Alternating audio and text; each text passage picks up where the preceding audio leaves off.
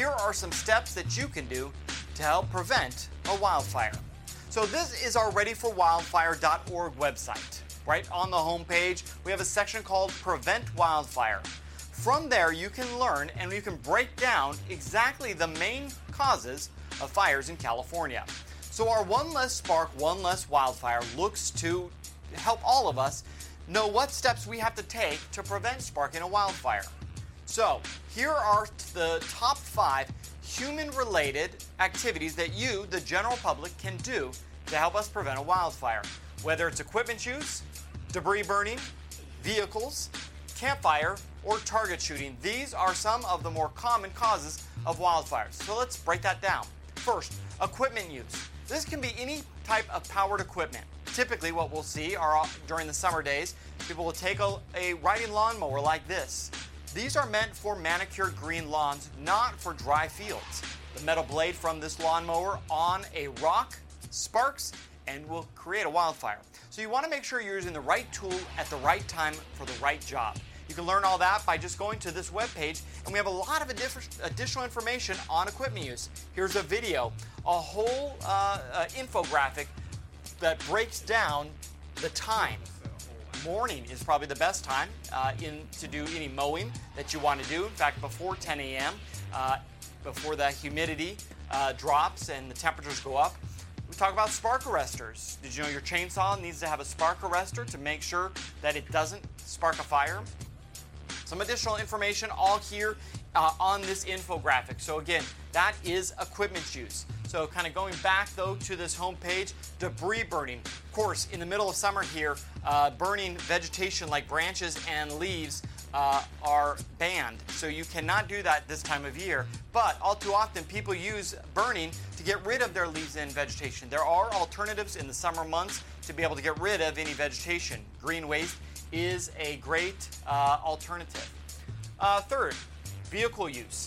Your vehicle can actually spark a wildfire. So some of the more common reasons that a vehicle sparks a wildfire, here is another infographic you can learn. Securing your chains. If you're going to tow a trailer or a boat this 3-day weekend, make sure that the trailer chain is secure. Don't have any dragging parts from your vehicle, so making sure that it's properly maintained by checking the tire pressure. That is an easy one. Properly maintaining your brakes. That too, if they're not maintained, can cause a spark. So your vehicle use is an important one come this 3-day weekend. Coming back here, we'll capture campfire safety. If you're going out camping, some areas actually restrict campfires altogether this time of year. Go to this part of the website. You can actually watch this video, and there's a link to get a campfire permit. You are required to have a permit depending on where you're going. But you also need to check before you go, because in many areas, because of the fire danger, campfires are also banned right now. So make sure that if you are going to go camping, if you are going to have a campfire, there are some simple rules. Here's another infographic on those safety rules, including how you build your campfire. Clearing the vegetation at least 5 feet from each edge. You want to scrape away any grass, any vegetation. And here are some additional steps, including having water with you, making sure that it's completely extinguished. And this is a common one. People don't completely extinguish their campfire. You want to use the drown, stir, feel method. Drown it in water, stir it around so that any of those hot coals underneath get that water as well. And then you want to feel. Use the back of your hand, just put it just right over the ash. If it's still hot, do it again. Add some more water. So again, campfire safety tips are an important one this Memorial Day weekend. And then lastly, if you're a target shooter, if you're going out into the wildland areas, here are some steps that if you are going to go target shooting, you want to make sure you're using safe targets. The type of bullet you use is important. Exploding targets are highly destructive and highly dangerous, and most likely are illegal in your area. So again, here's some good information about target shooting. Another infographic available for you. Again, we're just trying to break down the each different step on doing all of these different activities before you go. So let's go over them again. Equipment use, debris burning, vehicle use, campfires, and target shooting. All of these are items that you can do to help prevent a fire, because really, one less spark this Memorial Day weekend really does mean one less wildfire. Now, sisters and brothers, we know we got over by the blood, the sweat, and the tears of sheroes and heroes, some whose names we know and some whose names we do not know. But I'm going to tell you something, we have been here before. Now, the only difference is we got some company, Rev. We got our gay, lesbian sisters and brothers with us this time.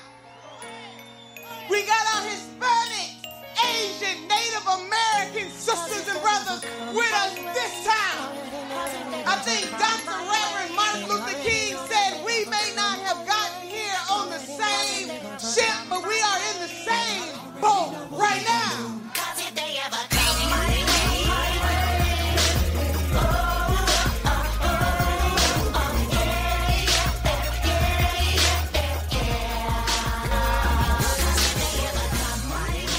In Father Teresa's Wine Cellar, we believe all oppression is intersectional. And this means our analysis of current events frequently includes discussion of difficult and explicit content.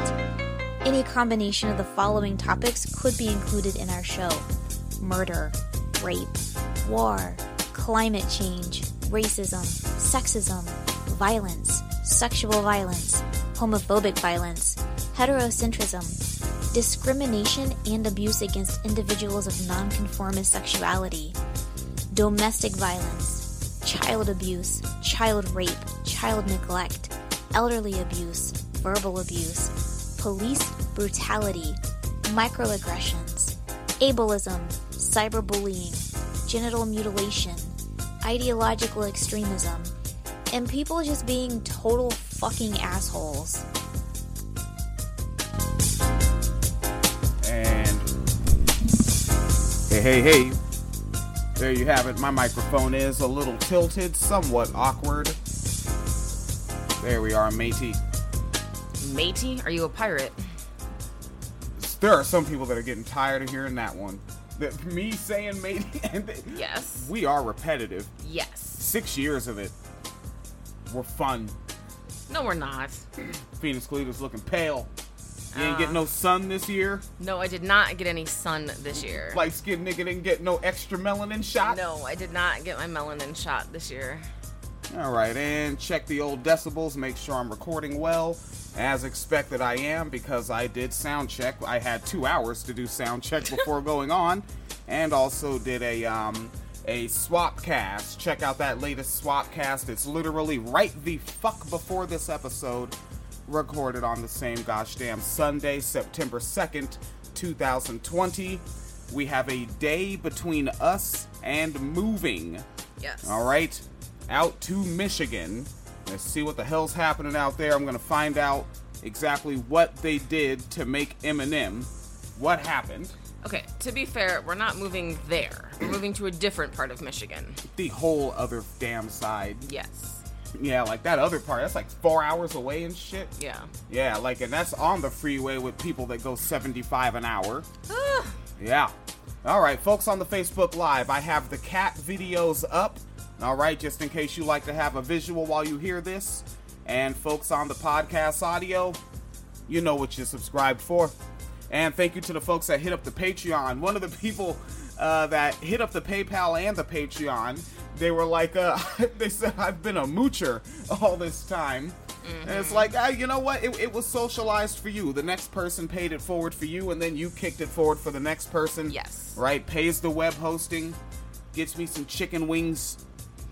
Right? Who doesn't like chicken wings? Yeah, the ones from the Jewel Osco that are already cooked, but they're in the cold case, so I can take them home and microwave them, and I don't have to interact with anyone. Yes. That's right, socially distanced chicken wings. Righto. Alright, so the book is indeed Thomas Frank, The People Know, A Brief History of Anti-Populism. This is our 4th installment of the book club for Wine Cellar Media. We are the punk-ass book jockeys, and we kick it in the lib, as Jan Loco may have inadvertently said. I don't know if that was a typo, but they called the library the lib. Oh, Oh, that's fun. So that's where the punk-ass book jockeys hang out. That seems logical. All right. Obviously, the wine cellarinos are in the wine cellar. The punk-ass book jockeys are in the lib. And Talk Fury is on pause. It's coming back, but I can't handle another show right now and moving. Mostly mentally. My mind is gone, trying to change banks and shit. Which means we're going to have to take another trip out here to Illinois. Probably. Yeah, like we're actually going to have to get on a train and come back to Illinois to handle banking business. Like before the end of this year. This shit is so not over and it's so fucking ass crack. Pretty much, yeah. Yeah, 150,000%. All right, so we're going to pick up right the holy fuck damn where we left off with the People Know. And I'm hoping the next book, Phoenix Cleater said put it up for a vote. And I definitely, one of the things that I'll pick will definitely be, I don't know the name of it, I'll have to look it up, but it's where Naomi Klein did a deep dive on the Koch brothers. Okay. Yeah, I want to do that. Naomi Klein's deep dive on the Koch brothers. I've heard a couple interviews, but I've never read Wrapped in the Flag by Claire Connor. I would like to funk with that. So, yeah, we'll put it up to a vote on the next book of the book club. All right, and with all that said, a whole bunch of extra-ass words you don't want to fucking hear. Back to the book club, picking up smooth the fuck where we left off with Thomas Frank. There is a call-in number if you're tuned in right now, like when I think I have a cool moment to pause it. I'll pause it, and we'll riff a little bit and jump back to it. That call-in number is 347-857-3937. You're going to hear a British accent telling you that you can press 1 to join, and when you do that, I'll get a notification on my screen that says this person wants to get in, and then I'll shout your area code and say your microphone is hot.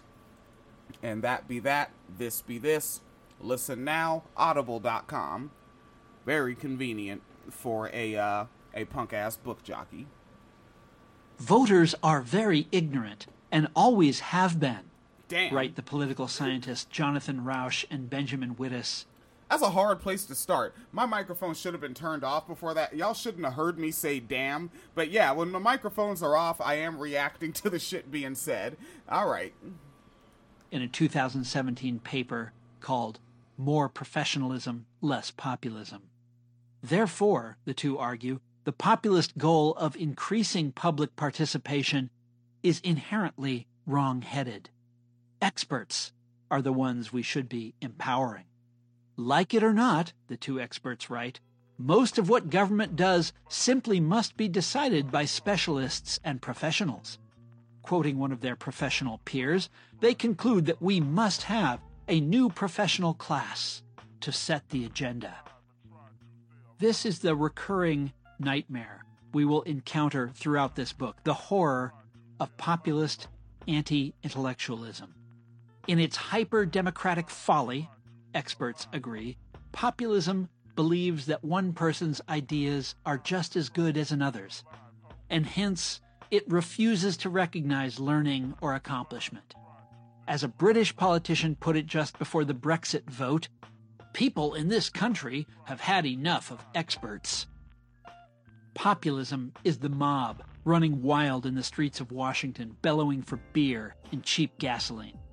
Meritocracy, meanwhile, is populism's diametric opposite, the mind that must rule the corpulent political body of America. Meritocracy is rule by well-graduated people who have dutifully climbed every ladder, rung every bell, and been rewarded for their excellence with their present high stations.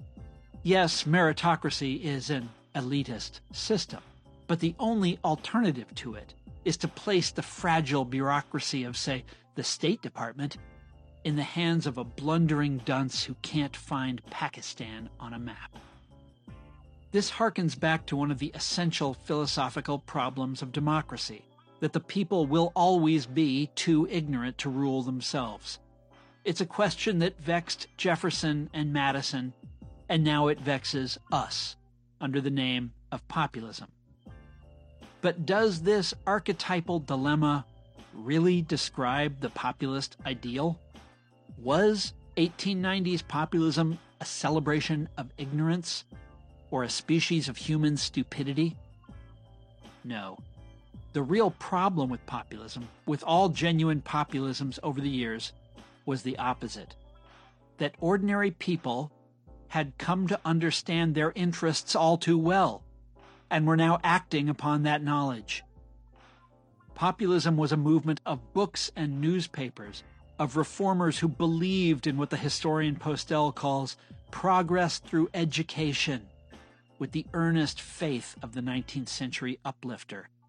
Think of those vast encampments of rural families listening to lecturers from the Farmers' Alliance, or of the lending libraries the Alliance set up all over the place, or of the universities that leading populists helped to establish. There were populist newspapers, hundreds of them, started in order to contest the mainstream media of the day and to spread the gospel of reform. In their pages, the reader would find cheap left-wing books for sale. The editor of the famous Appeal to Reason newspaper, for example, dispensed political tracts under the headline, "Books Laboring People Should Read. To remain ignorant is to remain a slave." But neither did populism call for rule by experts. Populism was about mass enlightenment, not the empowerment of a clique of foundation favorites or Ivy League grads. On the money question, Charles Postel tells us, the pops thought it could and must be understood by the people whose business interests and livelihoods were affected by it. Experts were regarded as helpful guides to the issue. But the populists also understood that in a democracy, ordinary working-class people were the ones who had to make the decisions. And so they educated themselves and prepared to, quote, wrest the levers of monetary power from the corporate elite, unquote. In short, populists both loved knowledge and rejected professional elites. The reason was because the economic establishment of that age of crisis was overwhelmingly concerned with serving business, not the people. The populists mistrusted professional elites, in other words, because from their perspective, those elites had failed. A good illustration of what I am describing can be found in the 1895 pamphlet, What is Populism?, in which the author recounts all the different measures urged by the financial doctors upon the plain people as cures for their distress. Farmers and the government, we're told, followed the advice of these physicians and, quote, our illness continued and our suffering increased. In response, professional economists prescribed different, even sharper rounds of austerity, and still the economic disaster of the 1890s mounted. Let me tell you a secret, the populist author confides. The people have lost confidence in the professional skill of these physicians. They are reading up their own case. They reason that a wrong financial policy must be the cause of financial distress, that a reversal of that wrong financial policy is the only rational and certain remedy. Does losing faith in professional economics mean that the people rejected learning across the board? Does it mean they celebrated ignorance? No. The author of What is Populism was in fact a professor of mathematics at Willamette University in Oregon. What he was criticizing was what we might call expert failure. The problem was not knowledge, it was orthodoxy. Financial doctors who trusted blindly in the gold standard and in one another. Proving that the experts had failed was a favorite set piece among reformers of the period. They loved to imagine leading financiers and academics, the stuffed shirt consensus crowd of their day, laid low by the steel trap reasoning of some ordinary person. The outstanding example of this device is Coyne's Financial School, William Harvey's bestseller of 1894, in which bankers, economists, and newspapermen are humiliated by the overwhelming logic of a small boy who somehow happens to be an expert on free silver. In the course of his story, Harvey mocks the mental processes of his exalted antagonists, depicting the minds of businessmen as tools of leading financiers. On all such questions as a national finance policy, their thinkers run automatically, repeating whatever they've heard some banker say. And yet, as with other favorite populist documents, Coyne's financial school was packed with tables and numbers. Its point was not to discredit learning, but to challenge conventional wisdom, to encourage people to figure out their predicament for themselves. Mass enlightenment largely disappeared from the Reformed tradition in the decades after populism was defeated. Instead of self-education and self-mobilization, Postel reminds us, the initiative passed to expert women and men with professional training and administrative posts. And so it is today. Liberalism, as we know it now, is a movement led by prosperous, highly educated professionals who see government by prosperous, highly educated professionals as the highest goal of protest and political action. Where once it was democratic, liberalism is today a politics of an elite. What makes this particularly poignant is that we are living through a period of elite failure every bit as spectacular as that of the 1890s. I refer not merely to the opioid crisis, the bank bailouts, and the failure to prosecute any bankers after their last fraud frenzy, but also to disastrous trade agreements, stupid wars, deindustrialization, basically to the whole grand policy vision of the last few decades as it has been imagined by a tiny clique of norm-worshipping DC professionals and experts. In this moment of maximum populist possibility, our commentariat proceeds as though the true populist alternative is simply invisible or impossible. You can either have meritocracy or you can have Trumpism. Those are the choices, the Pundit Bureau proclaims. You must either be ruled by gracious, enlightened experts or by racist, authoritarian dunces. Between them there is no middle ground and no possible alternative. Chapter 2. Because right is right and God is God.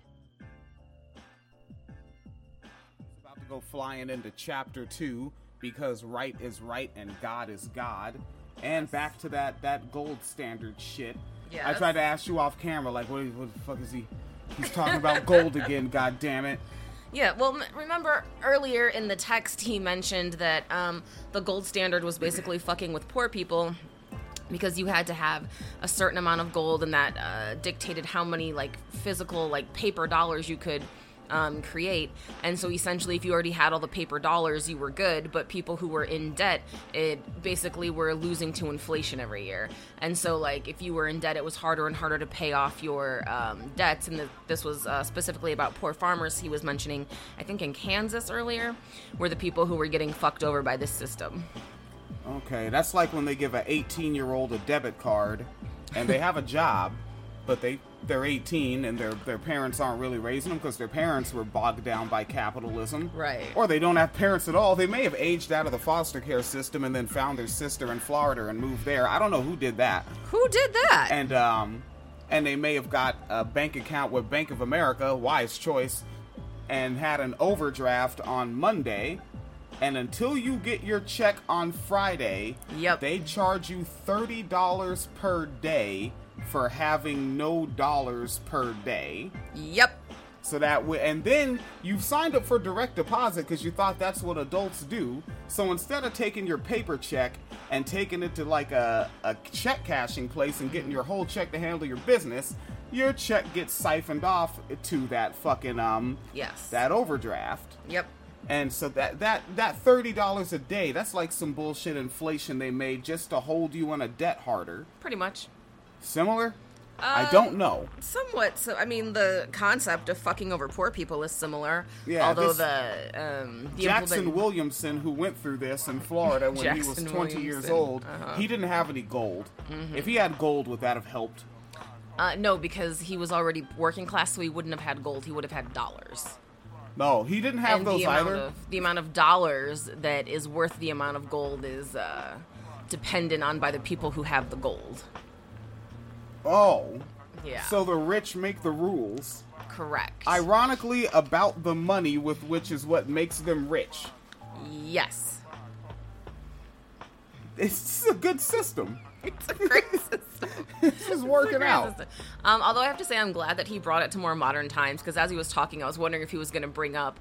I kept actually waiting for him to say pundits. He didn't actually say pundits, but when he's talking about like the professionals or the experts who are, you know, helping make the rules, that and how pundits are sort of the gatekeepers to say that, oh no, this is what the people should have, and we know because we have the degrees.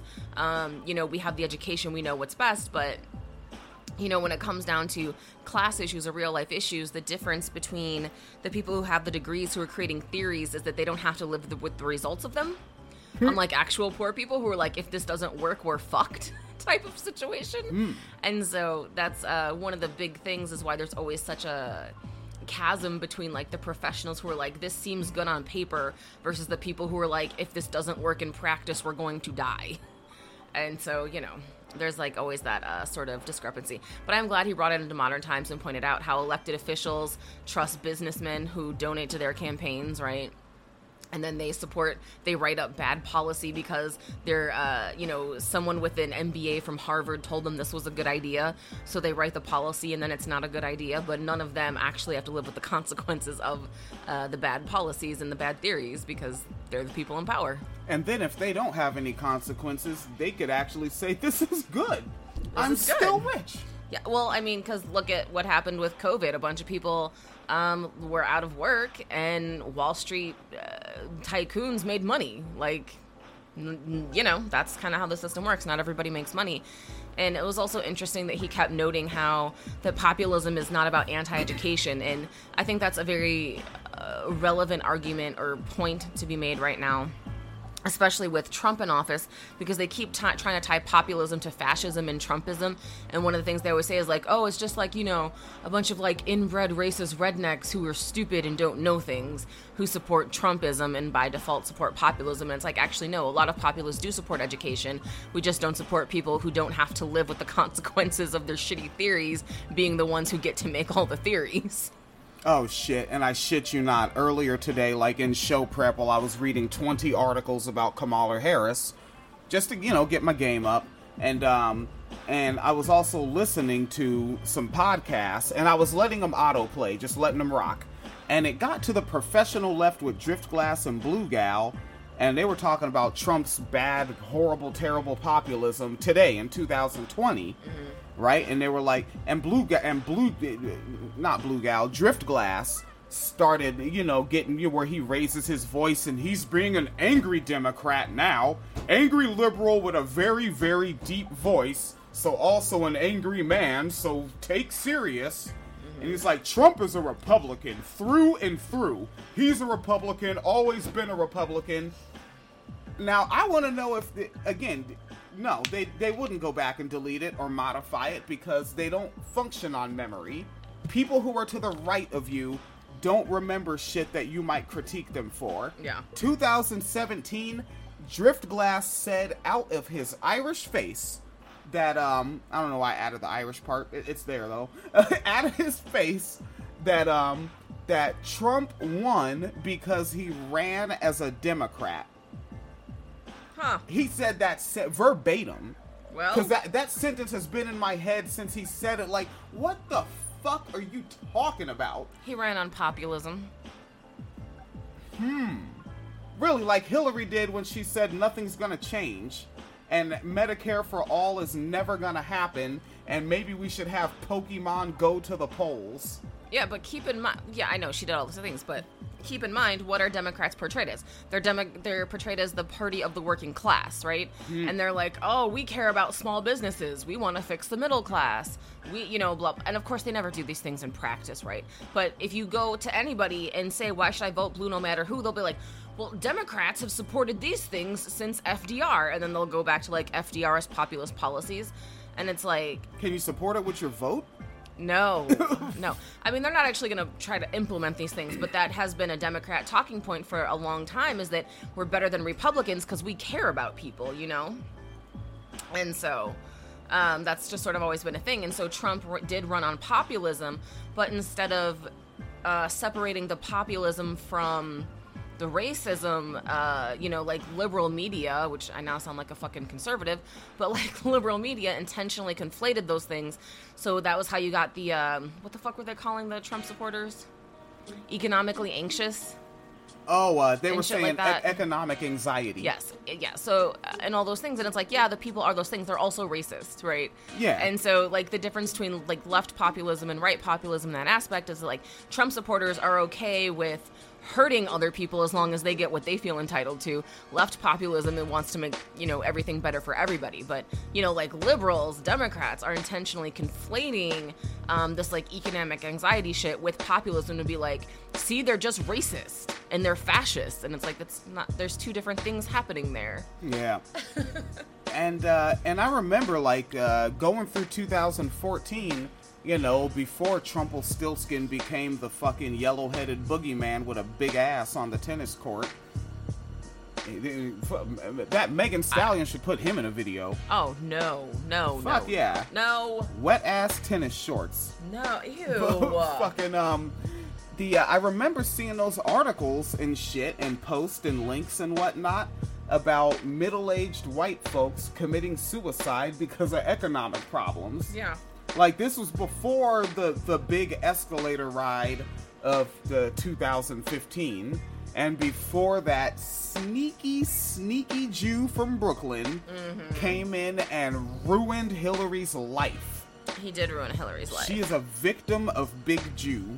But I mean, also keep in mind how anti-populism liberal media is. There's those stories about people committing suicide because they can't pay their medical bills, but at the same time, anytime there's the fucking, like, co-workers got together and crowdfunded a car for this 80-year-old man who walks to work 5 miles every day, and that's supposed to be like heartwarming shit. Like that, I remember one similar to that, but it was like a damn. I can't even put an age to it, but it was an aging black man. Yeah. And I think it was in Michigan. Ironically, like the car capital because of Detroit. Yeah. And brother was walking, and and folks hooked him up with a rider. Yeah, and I mean, a lot of those stories though were like a fucking kid makes lemonade stand to pay off lunch debts of other students, and it's like, why the fuck do kids have lunch debt? But then also the follow up to that, school rejects the money. Yes. Yeah. Yes. But that's that shit. But they'll tell you that people don't want populism and it's fascism. And it's like, no, we don't want kids to go hungry and we don't want 80-year-old people to have to walk to work, assuming they want to work and not they have to work. Yeah, and that's like, and people like, and if you're like our age, we're in our late 30s, Phoenix Calita's literally 30 the fuck 9, and like, we came up, like, what could you always be guaranteed to see? New rapper, next year, where's his crew? Right? And then where's his record label where he signs on more people from his hometown? And then what does he say in the interview? I just want to give my folks some opportunities. I used to watch the program, it wasn't BET Tonight. No, that was Tavis Smiley. It was live from LA. And I think it was hosted by that nigga John Sally. And I forget who the co-host was. And they had Mac 10, the rapper Queen Street Inglewood Blood on there. And they were like, you have any a message for the governor out there, the new governor? And he was like, give my people some jobs, man. I used to have this on a VHS tape before my shit got jacked. And he's like, give my people some jobs. Some of my folks got felonies. Like, populism is always at work because the people want to help the people. You got rappers literally, deliberately getting rich just to try to help the hood. Right? And that's why on Coolio's album, It Takes a Thief, what was the song? Bring Back Something for the Hood, motherfucker. Bring Back Something for the Hood was the name of the record. And then even on his record, It Takes a Thief, in the last verse where he talks about jacking a big-time drug dealer that's out of town, he said, headed back to the truck with a sack full of good, threw it in the back, took it back to the hood. It always. All right.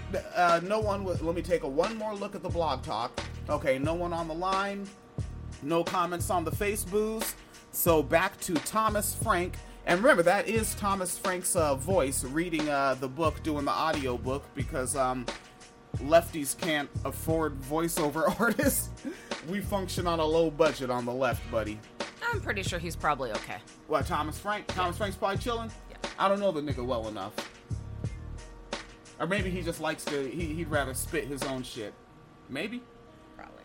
Phoenix is not sure. She is pre-occu. All right.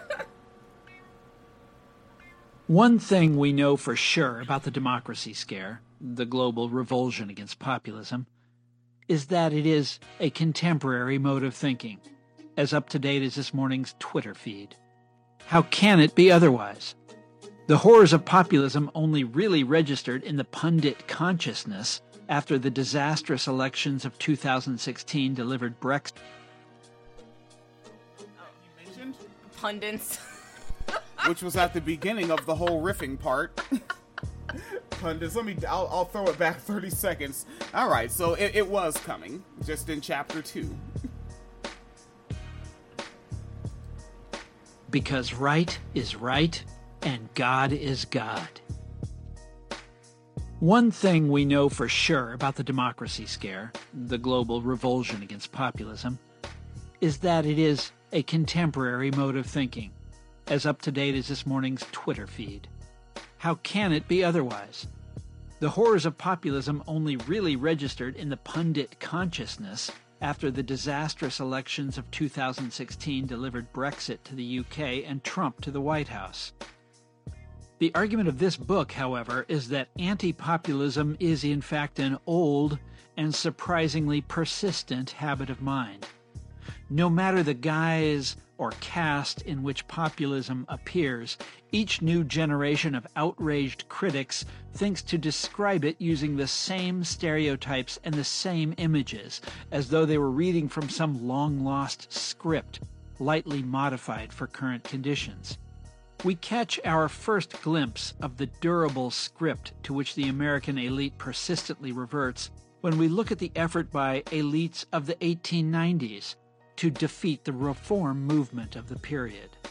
Today we absorb our anti-populism from TV and social media, but the genre itself is a living fossil, a 19th century smear campaign that is somehow still going. Let us set the stage.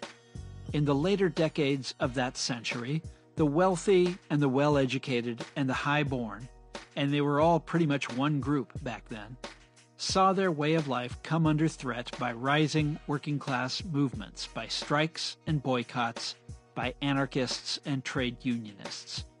The fear of class war haunted the journalism and literature of the period. In the minds of the elite, it was an ever-present peril.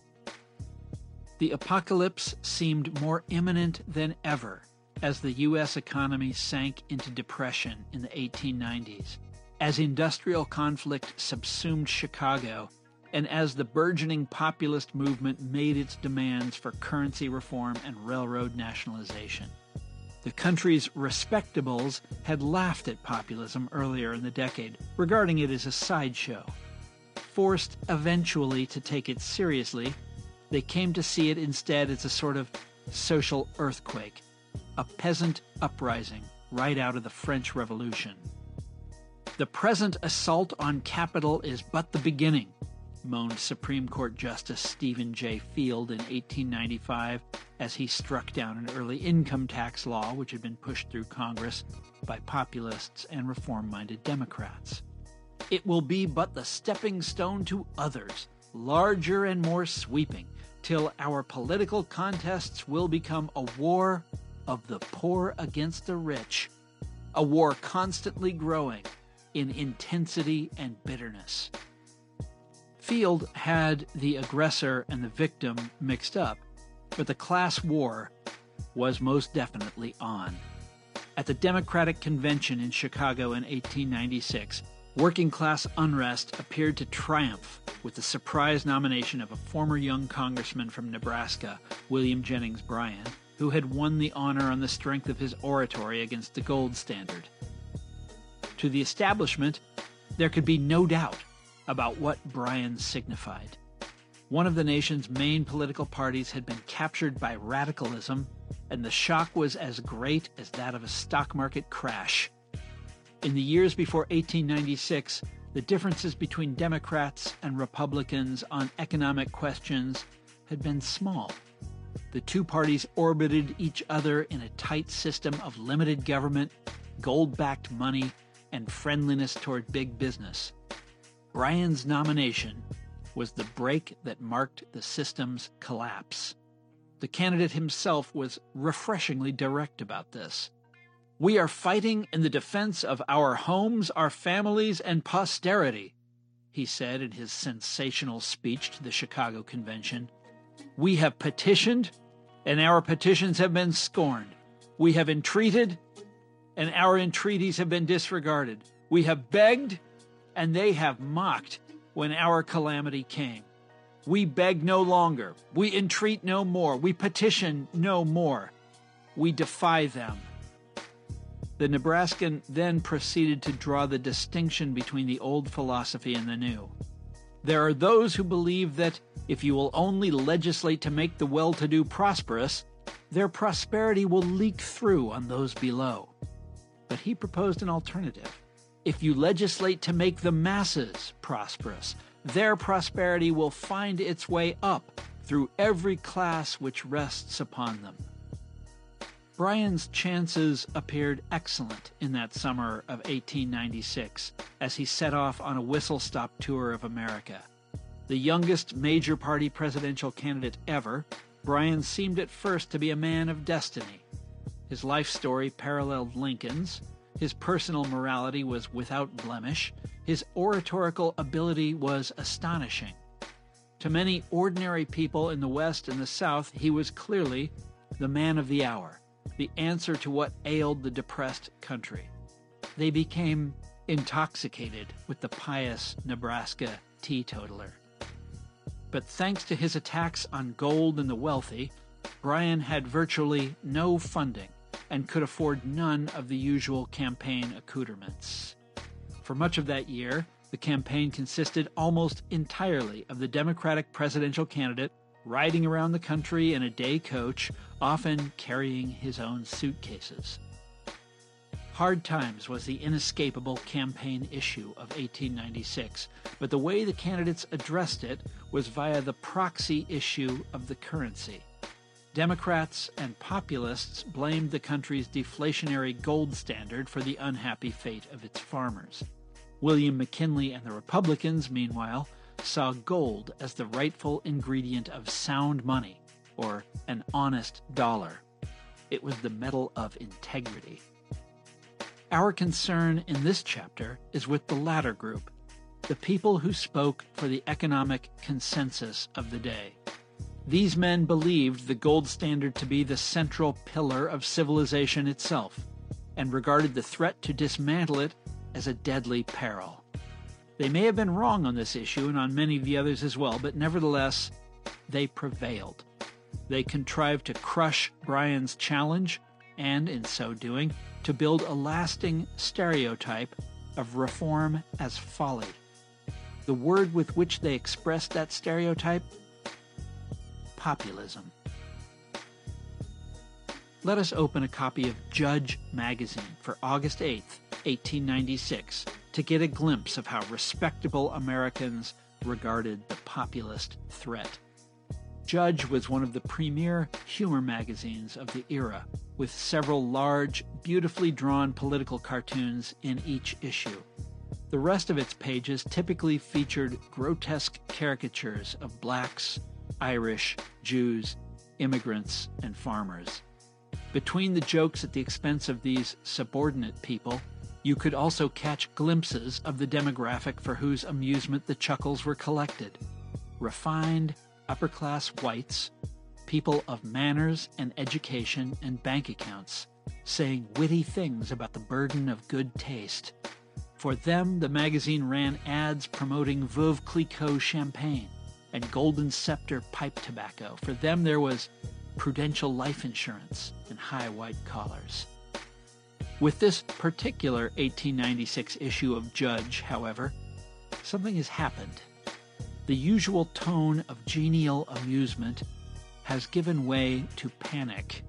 At the magazine's center is a fold-out illustration of stark American disaster, brought on by a gigantic figure labeled populism. This colossus is rustic and tattered, but we are not meant to laugh at him. He glares with predatory eyes. He is armed with a brace of pistols and knives. He wears a French Revolution liberty cap marked anarchy. He wields the torch of ruin, and he towers terrifyingly over his fellow Americans. Before this monster flee the sort of tidy white people who made up Judge magazine's demographic.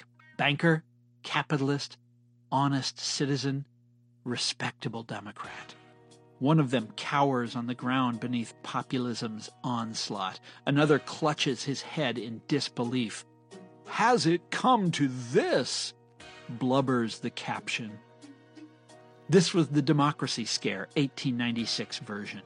Our system was coming unraveled, with society's worst elements lining up against its best. Similarly frightful images appeared that year wherever people were dignified and accomplished together, always annotated with hysteria and hyperbole. Populism didn't merely threaten norms. It was bringing the country face to face with anarchy and repudiation. On July 10th, the New York Sun declared that the Democratic Party had been given over to, quote, Jefferson's diametric opposite, the socialist or communist, or, as he is now known here, the populist.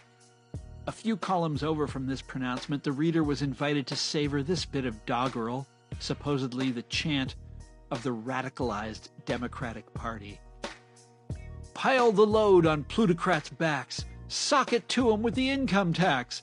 Of gold-bug law we make a sport. When the time comes, we'll pack the court. On with the program without a hitch. Skin the East and skin the rich. Lift the heart and lift the fist. Swear to be an anarchist. Our creed is ruin. Our flag is red. On, brother anarchists, and raise Ned. This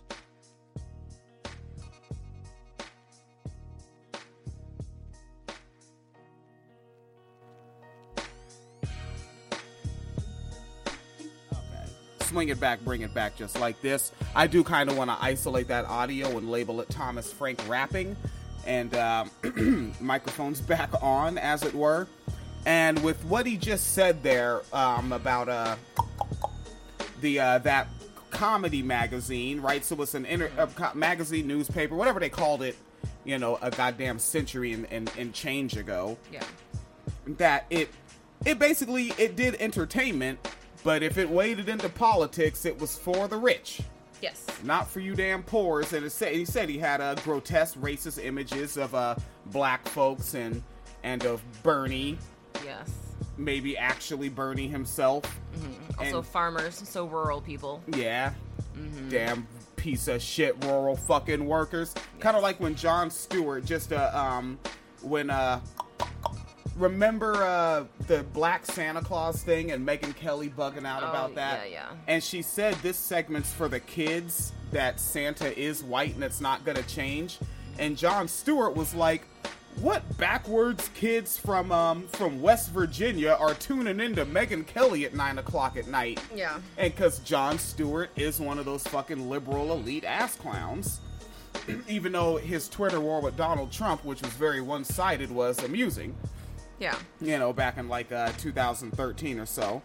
But like, it would look bad if someone were to draw those pictures today, especially if you're a black person and you draw those pictures about another black person. But you can do it rhetorically. I mean, white people still do those things now in political cartoons. Hell, black people do those things. Remember, there's the one political cartoon guy who like makes Michelle Obama always look transphobic when she was first lady. Oh, okay, and well, even in all the way from Australia, the one they did on Serena Williams. Yeah. And I think that's the one who did the Michelle Obama pictures is the same one who did Barack looking like a monkey. But then also these are Republicans, though. Yeah. Like, they're the party of the Klan, straight up. Well, and I guess also the Democrats are the party of Richard Spencer right now. Yeah. But if you are a Democrat yourself, Yeah. you can't just do that. But what you can do is be a black popular sports writer and call yourself the Black Cager and make a piece about Kamala Harris and politically disabled black men. Okay. Share a little bit with this from you, because what Thomas Frank was just talking about there, this was one of the 20 pieces that I read doing show prep just to get my head in the game, you know? And I just remembered this one because it was like, man, this nigga is going for it.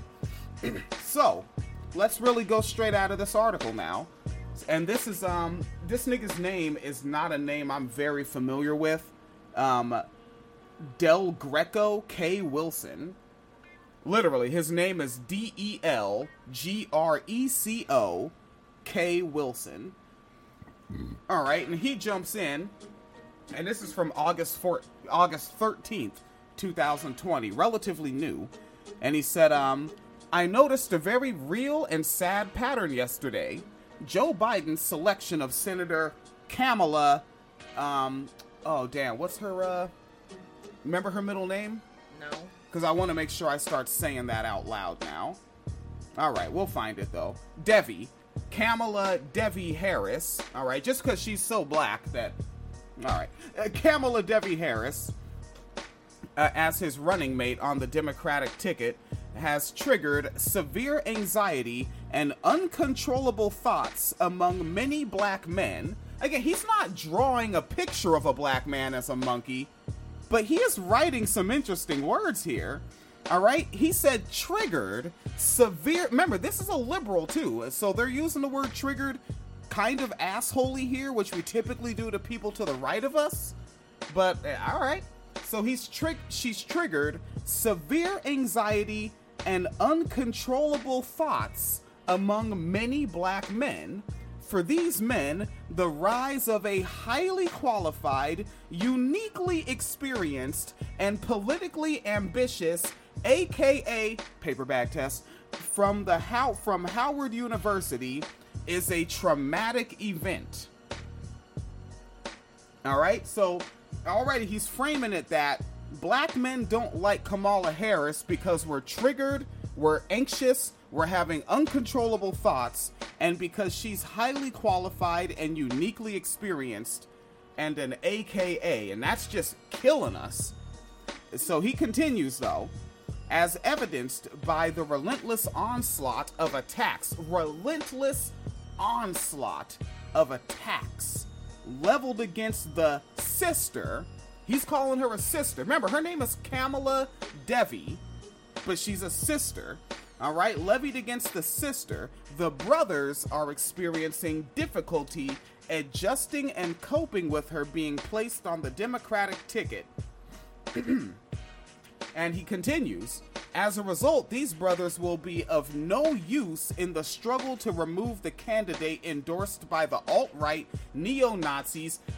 Keep in mind, Richard Spencer just endorsed Joe Biden, right? But endorsed by the alt-right neo-Nazis and the KKK from the office of President of the United States. So we are of no use, which also, so we just function in a utilitarian fashion to these people. Like, we're merely, I think they call it a means to an end. Is that what the educated folks say? Yeah. All right, we're merely a means to an end. We're not human beings. We're anxious, and we just hate her because she's uniquely experienced. And they continue. The hope is that with time and good self-care, these brothers will get better. So I just need self-care, and then I'll be down with Kamala Devi. Which is also incredibly classist, because poor people don't have the time or ability to self-care. Not really. Let's see. Well, he says we'll get better. However, the competence, self-assurance, and searing intellect Senator Kamala Devi will display over the next 3 months will likely make the symptoms worse.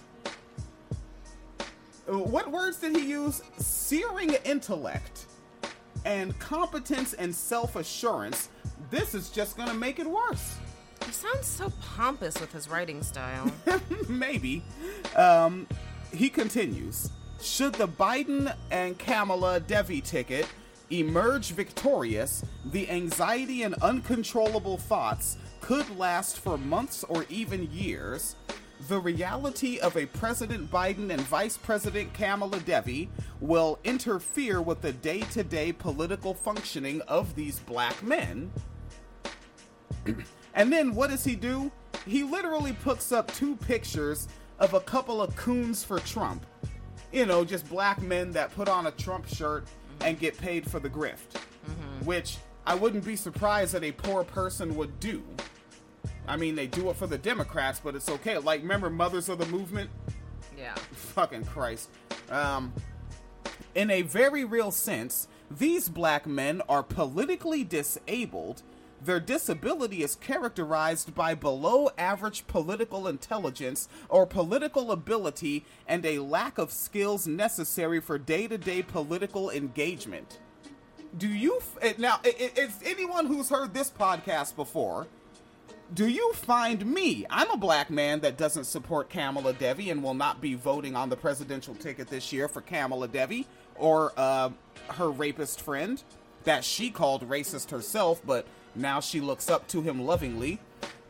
That I am of below average political intelligence or political ability, and that I have a lack of skills necessary for day-to-day political engagement. Let me know in the comments. He continues. These black men have developed positive feelings towards the explicitly racist white supremacist administration of the current president.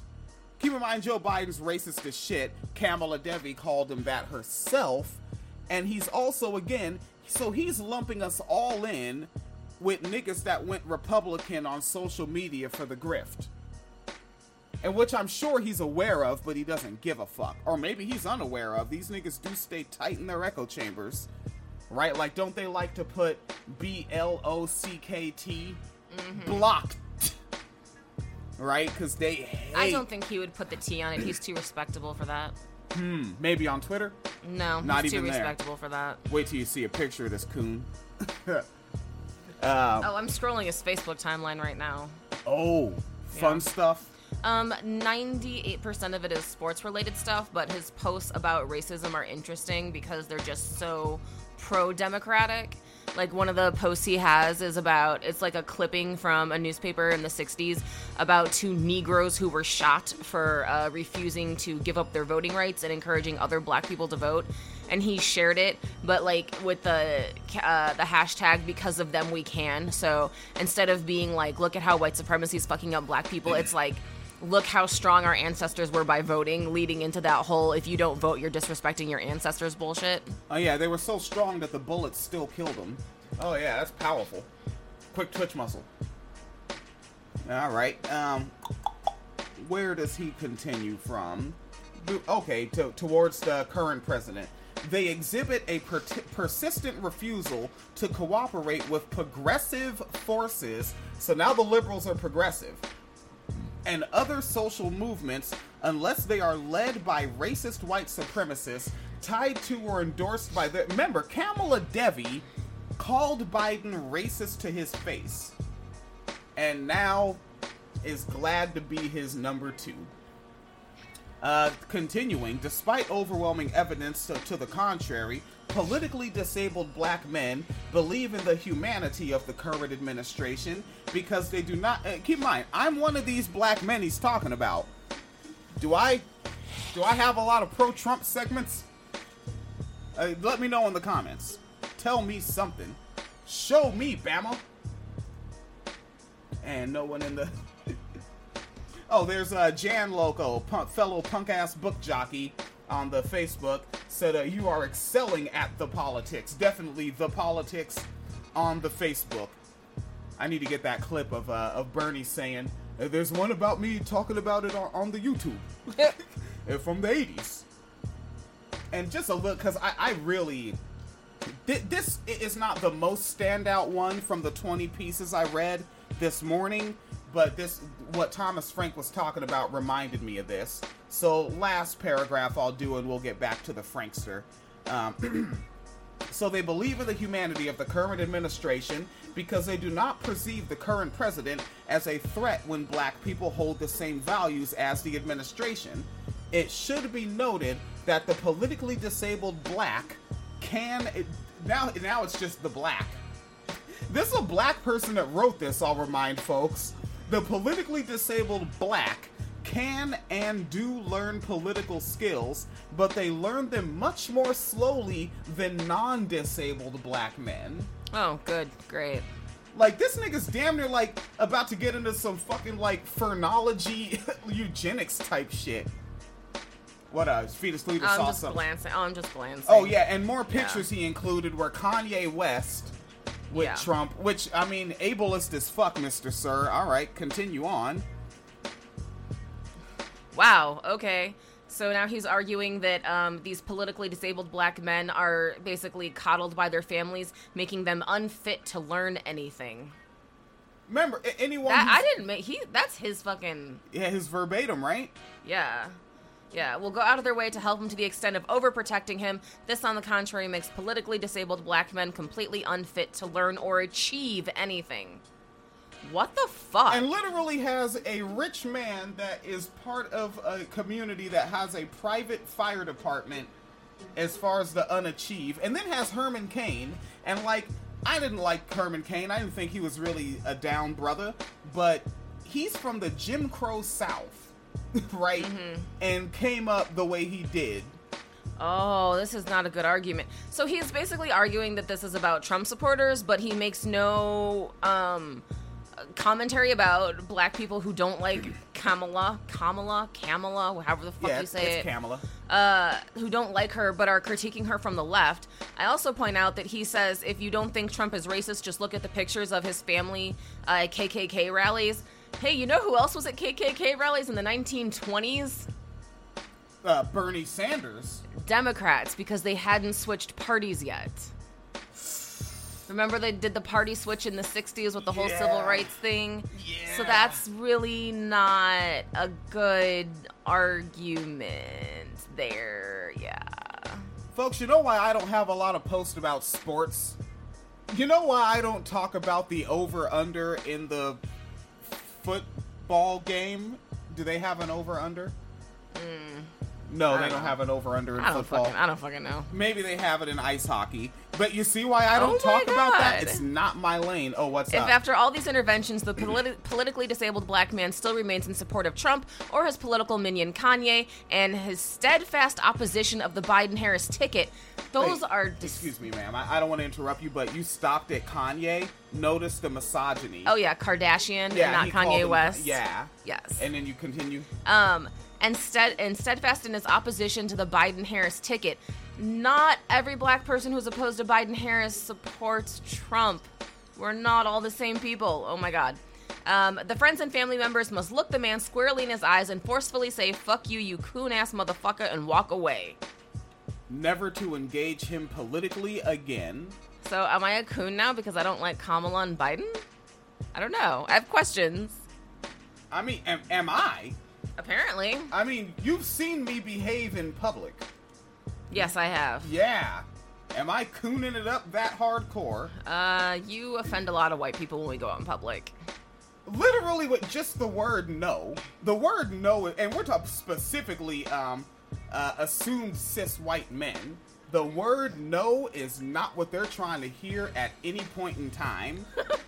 All right, I'm bringing up an image of this cat on the screen because I'm tacky and I like to make fun of the way people look. He looks exactly what I would expect. Yeah. Yeah, but he's the one calling somebody a coon-ass motherfucker, which I triple dog dare you to say that right up in my grill. You're going to get that in 1997. All right. Okay, so take a look. Just checking the Blog Talk phone line.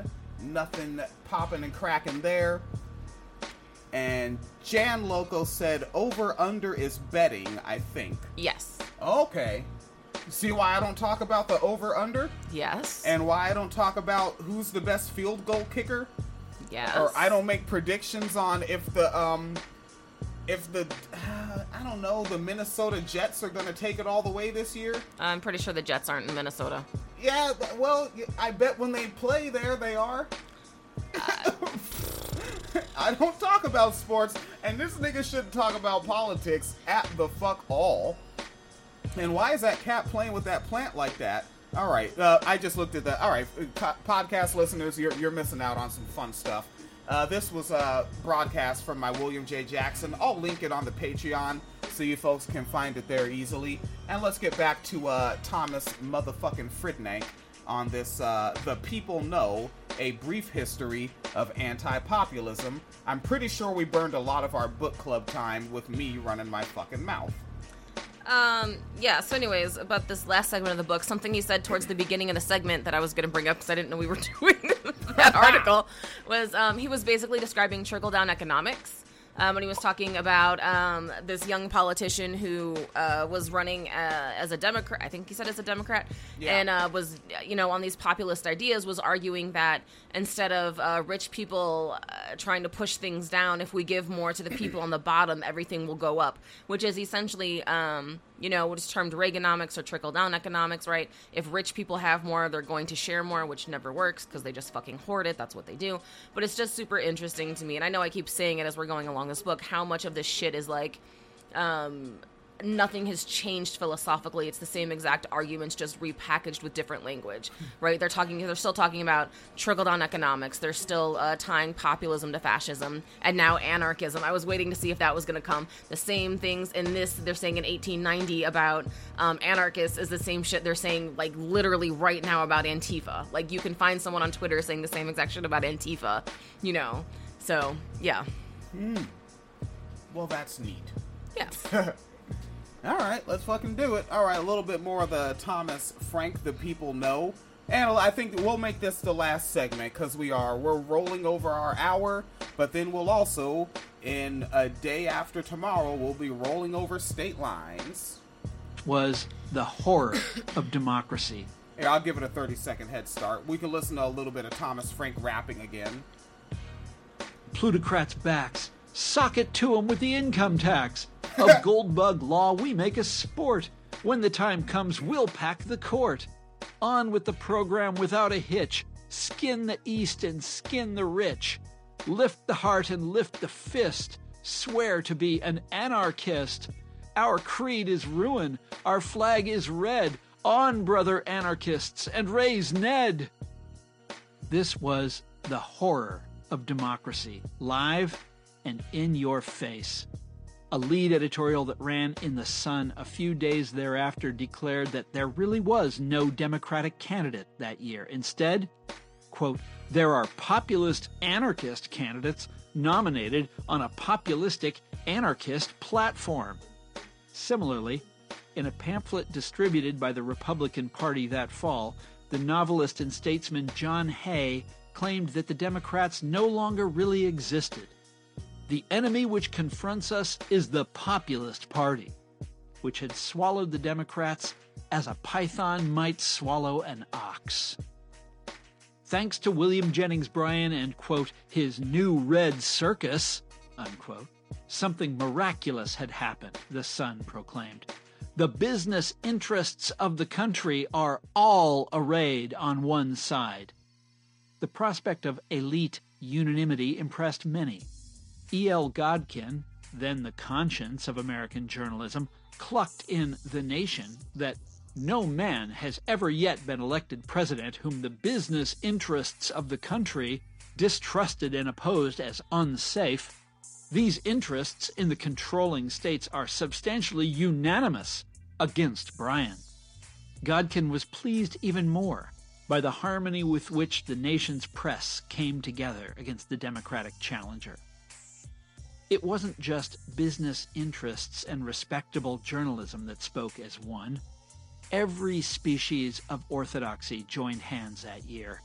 Eminent clergymen stood tall against the threat, joining the Methodist bishop who declared from the pulpit that populists were no better than anarchists. A society preacher in New York denounced populist orators as the enemies of mankind. Another is said to have called Bryan a mouthing, slobbering demagogue whose patriotism was all in his jawbone. Scholarly elites hastened to join the consensus. Of 15 university presidents polled by The Nation, not one supported Bryan. Yale sociologist William Graham Sumner, possibly the most famous intellectual in America, bitterly assailed the Free Silver movement in a series of articles for Leslie's Weekly. Cornell historian Andrew Dixon White, a founder of that university, intervened with a pamphlet claiming that, quote, "For the first time in the history of the United States, we have an anarchist and socialist platform," adopted by one of the two main parties. Bryan himself was heckled by a crowd of Yale students as he spoke in New Haven, not because of his views on offensive Halloween costumes, but because of his insolence toward the rich. As his speech was interrupted again and again, Bryan lashed out, saying, "I have been so used to talking to young men who earn their own living that I hardly know what language to use to address myself to those who desire to be known not as creators of wealth, but as the distributors of wealth which somebody else created." It did not go over well. Of course, the Democratic Party was not really made up of anarchists, nor had it been captured by the populists. Still, its shift to the left was real enough, with huge potential consequences for the country's financiers and investors. Their fear was a tangible thing. Republican leaders pulled out all the stops. Their candidate, the famed protectionist William McKinley, waged an avuncular front porch campaign from his home in Ohio. But behind the scenes, McKinley's friend Mark Hanna, the Cleveland tycoon, organized a bare-knuckle offensive in the great showdown between the classes. If Bryan represented the producing masses of the country, as the Democrat claimed, Hanna would counter his appeal with Trump-like promises of prosperity through tariffs. He would enlist American business and the whole votes-for-hire political system of the 19th century to suppress the eloquent challenger.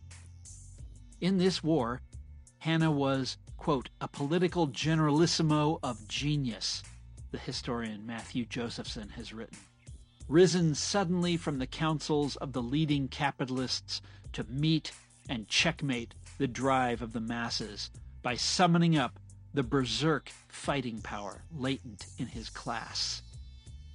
The dynamic Hanna set about raising and spending enormous sums for the GOP effort, even going door to door to the headquarters of the great American corporations, soliciting funds to put down the Nebraska upstart. There were few campaign finance rules back then, and what Hanna levied was what Josephson calls a political assessment, which is to say a private Republican tax upon corporate wealth.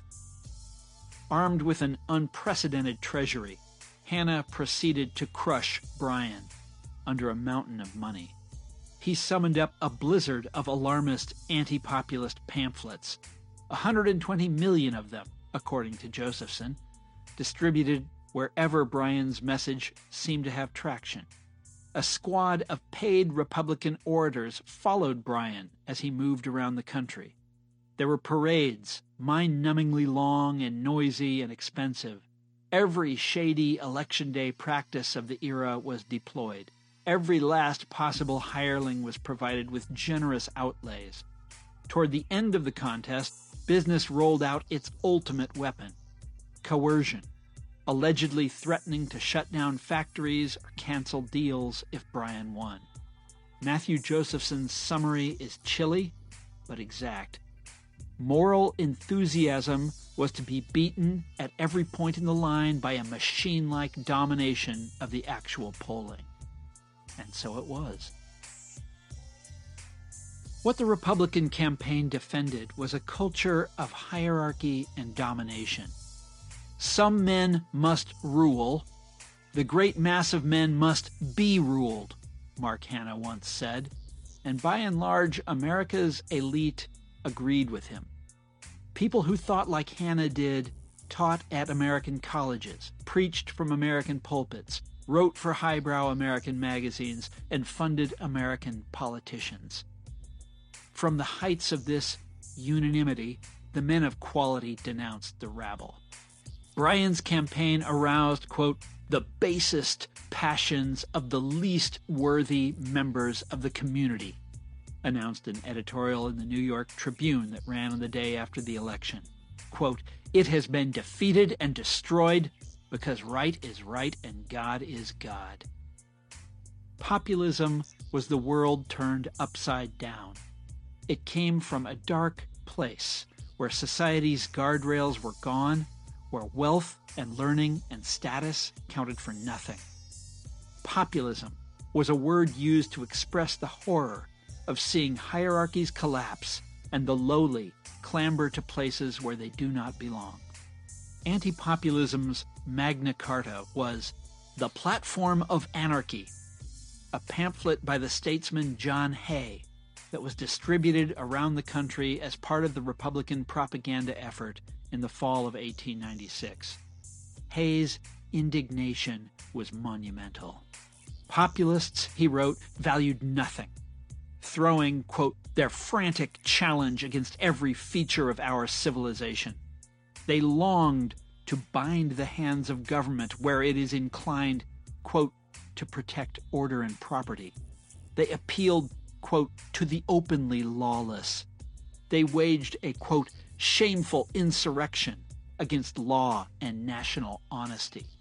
Their plans for funding the government were, quote, the merest babble of the loafers around a rural livery stable.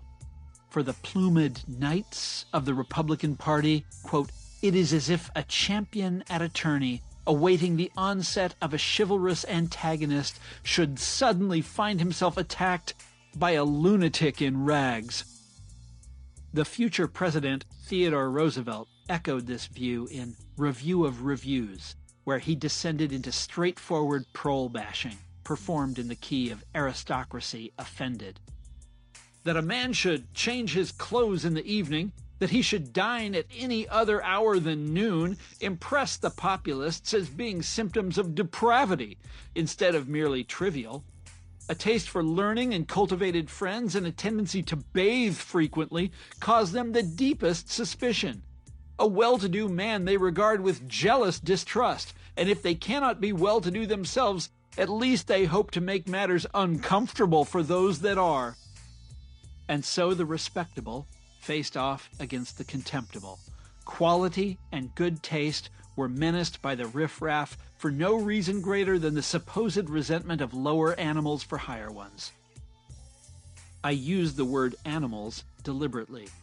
In 1894, Rudyard Kipling, then a resident of Vermont, published an allegorical story in which a group of horses on an East Coast farm trade stories about the hard work they have done for their human masters. In a weird foreshadowing of Orwell's Animal Farm, a radical horse from Kansas shows up in their pasture and neighs about degrading servitude and inalienable rights and the need to rise up against, quote, man the oppressor.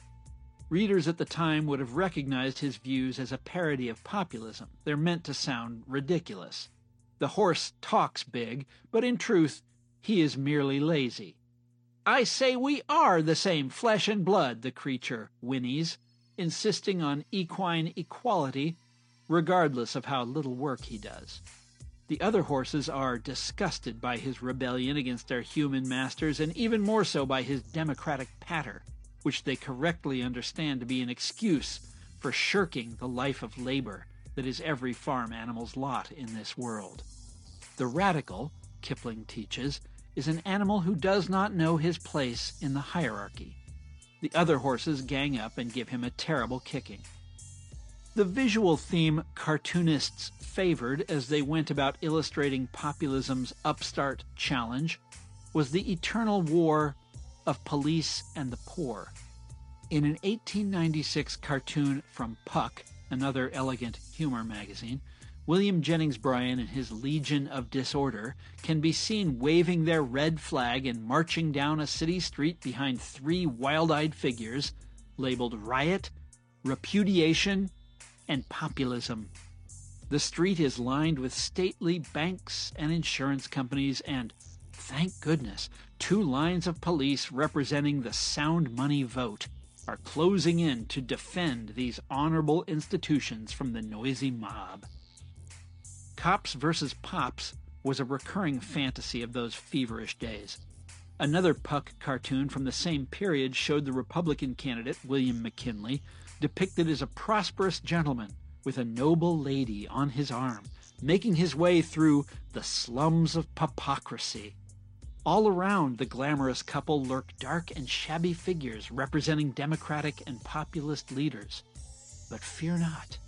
2 beefy policemen are escorting the wealthy couple through this veil of proletarian menace. That cops exist in order to protect respectability from the dissolute was taken for granted by the editors of Puck. The humor, if you can call it that, was the way these cartoons fit political insurgency into the same template. A challenge to financial orthodoxy was equivalent to slum lawlessness. Populists were essentially lower-class criminals who obviously needed to be policed. The identification of populism with demagoguery, a core doctrine of modern-day punditry, is descended directly from this original democracy scare. To prosperous Americans of the Gilded Age, it was inconceivable that intelligent human beings would wish to crack down on banks or ditch the gold standard. Populist grievances were irrational by definition. Indeed, as the renowned sociologist William Graham Sumner explained to readers of Leslie's Weekly in 1896, there really was no such thing as hard times. Yes, people's lives were being ruined, but stuff like that happened all the time. Stuff like that was unremarkable. What deserved the reader's outrage and contempt, Sumner insisted, was when some wily orator showed up and told the losers that this is somebody's fault. Somebody other than themselves, that is. As we have seen, William Jennings Bryan won the Democratic nomination by virtue of his extraordinary skills as an orator. He campaigned by traveling the country and speaking to live audiences, which was something of an innovation in American politics. To his foes, what these things indicated was not that Bryan was a capable leader, but that he was a demagogue, a man who made his way in the world by means of empty talk. By extension, the whole troublesome populist insurgency was maybe just a matter of hypnotizing rhetoric. It all began on the very day of Bryan's surprise nomination. An editorial in the New York Evening Post declared the Nebraskan to be the Democrats' chief demagogue, a man, quote, who took the mob of repudiators off their feet by a speech of 40 blatherskite power. It wasn't so much Bryan's arguments that won the Democrats over, the editors continued, as it was his wind power, which is immense. Another Evening Post editorial got all technical about the matter, attributing Bryan's victory to the enormous size of the building in which the Democratic Convention was held, which permitted, quote, a shouting, shrieking mob to influence the proceedings. How has modern science overlooked this direct statistical relationship between architecture and mob psychology? It's clearly the mathematical answer to the mystery of populism. A favorite image of the anti-populists of the 1890s was the masquerade, the trick, the puppet show.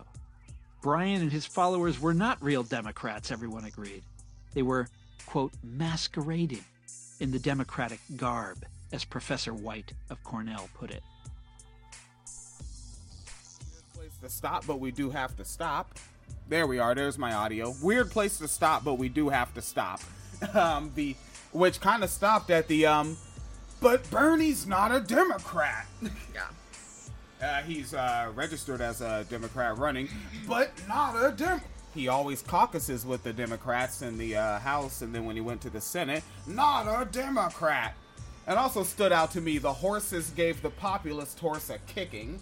Yeah. So they didn't just say, yo, fuck you, but they made sure to beat that ass, too. Mm-hmm. Which, on some level, I mean, you step it up. You go from beating ass to, hey, everyone has a gun, to being a 17-year-old bootlicker, which is what those horses were, and going out there and being like, you need to be shot for stepping out of your place. Yeah. Stepping out of fucking line. What stood out to you? Oh, there was a lot of things in there that stood out to me. Going back to the whole workhorse thing, because, I mean, that's what they were, workhorses, right? That's why they most likely picked horses out of all the farm animals, because of the term workhorse. And, you know, he made a reference that it was like prefacing Animal Farm. And, of course, remember in Animal Farm, the horse, when he could no longer produce, instead of getting a retirement package, they sent him to a glue factory to be murdered and, like, boiled down into glue because, you know, we'll find usefulness for you even in death.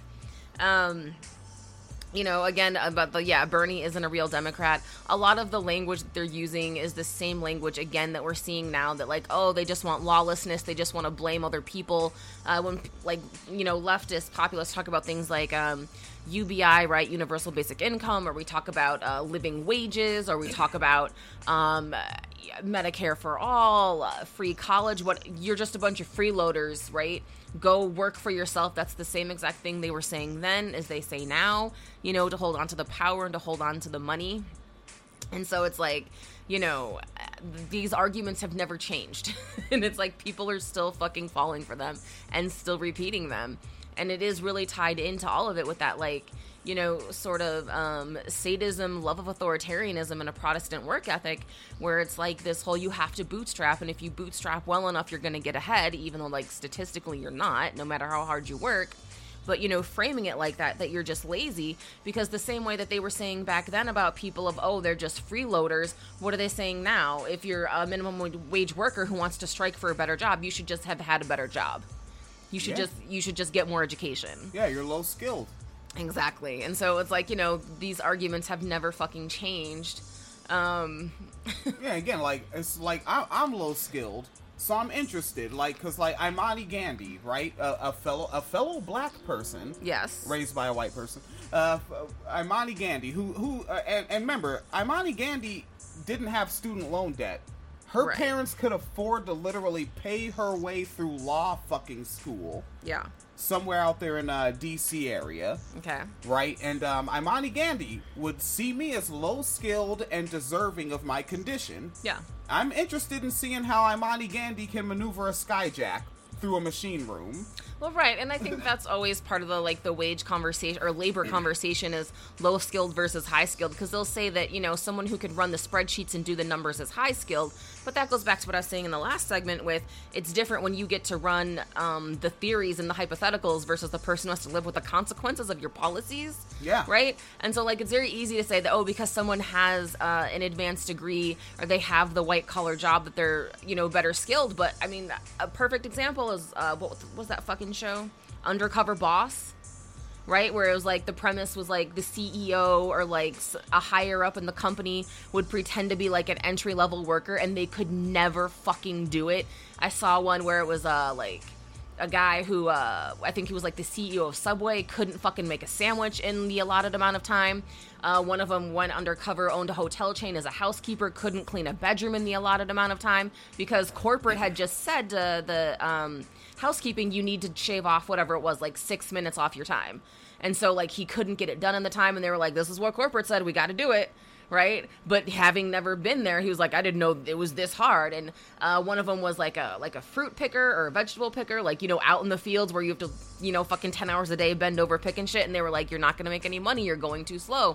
Fucking, I've seen it with restaurant owners, bartender, like, you know, when it comes to doing the thing that they are telling other people how to do, they can't fucking do it themselves. But it's fascinating that without those people doing it, you wouldn't have your job. Yeah. And again, like a real world example directly from my work experience with what you're talking about, it beyond just what the CEO says, the really high-skilled person, right? So, yeah. In our factory, there's a bunch of machine rooms, and this one is literally labeled room number 1, and it's, we package a bunch of cereal in there. That's the main thing, that Kellogg's and, General Mills. And, in that room, when we go to do large-scale preventative maintenance, mostly with sanitation in there, and we gotta bring in the skyjacks, we have to disassemble a whole-ass platform. Imagine taking down a steel staircase, which we got to go in with forklifts, and keep in mind, this cuts in on the time that we have to do it. They got to bring in the maintenance department with forklifts, prop that thing up, bring those platforms out of the room, lay them down, and then we can bring the skyjacks in. Then we finish, and then they got to come and bolt that shit back in on a whole other shift. Yeah. And there's a relatively new manager of the production department, only been there about like 2 years with the company in the production department. I think really like 18 months. He's not been there a long time. Mm-hmm. And towards the end of last year, that cat actually came out of the office and went in the room and looked at it and was like, he didn't say how the fuck, but he was like, how are you guys doing this? And I was like, oh, we have to take down that. He was like, how long does that take? I was like, oh, it shaves about 90 minutes off the front end of the day. And he was like, the engineers did a really bad job making this room. Yeah. Engineers, far more educated than I, right? Far more skilled than I, even though, keep in mind, I've never worked in a factory before, didn't even know how this shit happens, walked into this job, and in less than 1 year was a machine operator. Less than a year after that was machine operator level 1. Less than a year after that was on the safety committee, machine operator level 1. And less than a year after that, I'm on the safety committee, machine operator of multiple machines now, preventative maintenance, sanitation department preventative maintenance, technician preventative maintenance, technician maintenance. I've done technician maintenance. I've literally walked the floor with my tool cart that I'll show pictures of because it's fun. And, but I'm low skilled. Yes, because you don't have a degree. Because I don't have a degree. Yes. I have like 40-something great job cards. But you don't have a degree. I have a piece of paper that says machine operator. That's not a degree. It's laminated. It's not a degree. It's real fancy. I gotta go back and find that fisherman story now. I have my forklift certification card. That's not a degree.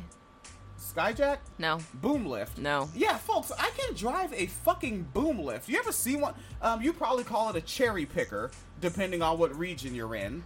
I'm qualified and have operated one of those before, so that I'm not an electrician, so I could do preventative maintenance on electrical components. I'm low skilled. All those words. I'm low skilled. And Jan Loco, our fellow punk ass book jockey, said you have media empire skills. I'm trying. I'm giving it a shot. Yeah. Right? Again, like, how did I start the wine cellar? Folks, you know what the fuck I used to actually do? I used to have DVR cable, and when I thought that someone on MSNBC or Fox News or CNN said some bullshit, I would record it on the DVR box, and then I took $50 that people donated to the program. This is 2013. Jan Loco was probably one of them folks back then. And I bought cordless telephones, and I broadcasted through the telephone, and the second telephone I would put up to the speaker of the television so that I could play the clip for the show. I did that well into 2015 before the Wine Cellar Media Fund helped us get better hardware that I could pull crispier audio digitally. Like, yeah, this is the shit we do, yo. This shit is... But you don't have a degree. I don't have a degree. I've got some pay stubs. You don't have a degree. I think I still actually have the check stubs from when I was getting like, I think like $6.15 an hour, some shit like that in 2004. I still have a couple of those stubs. They're super low.